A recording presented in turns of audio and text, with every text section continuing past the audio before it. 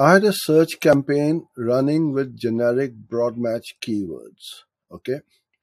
After 3 months of optimization and identifying the winner keywords, okay, I made several theme based ad groups and added the top performer keywords as exact match in their respective ad groups. Good. But somehow I'm not getting impressions at all on the same keywords, which were top performance in the original campaign. Am I doing something wrong? Is there a better way to run the campaign? All right, your advice will be appreciated. Yeah, it's a very simple problem you got. I think you're not bidding enough because broad keywords will be the cheapest clicks. Exact keywords would be the most expensive click.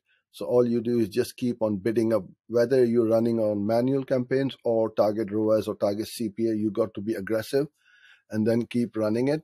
And then put those exact keywords as negatives in this new ad group. Let me rephrase this. I've said it the other way around. So we need to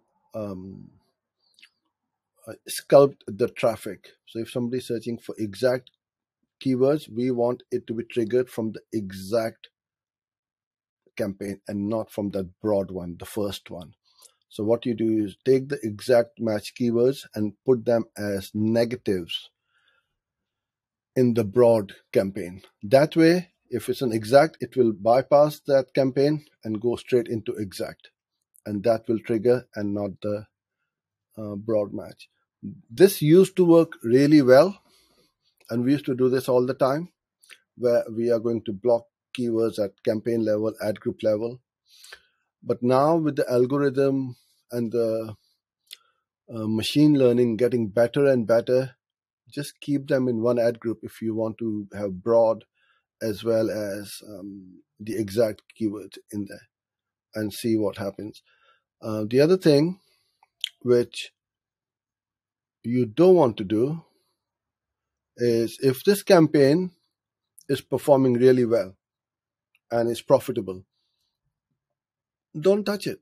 Just keep scaling it, because this is what most people do is they will try to keep making changes and keep trying to fix things and they break the campaign.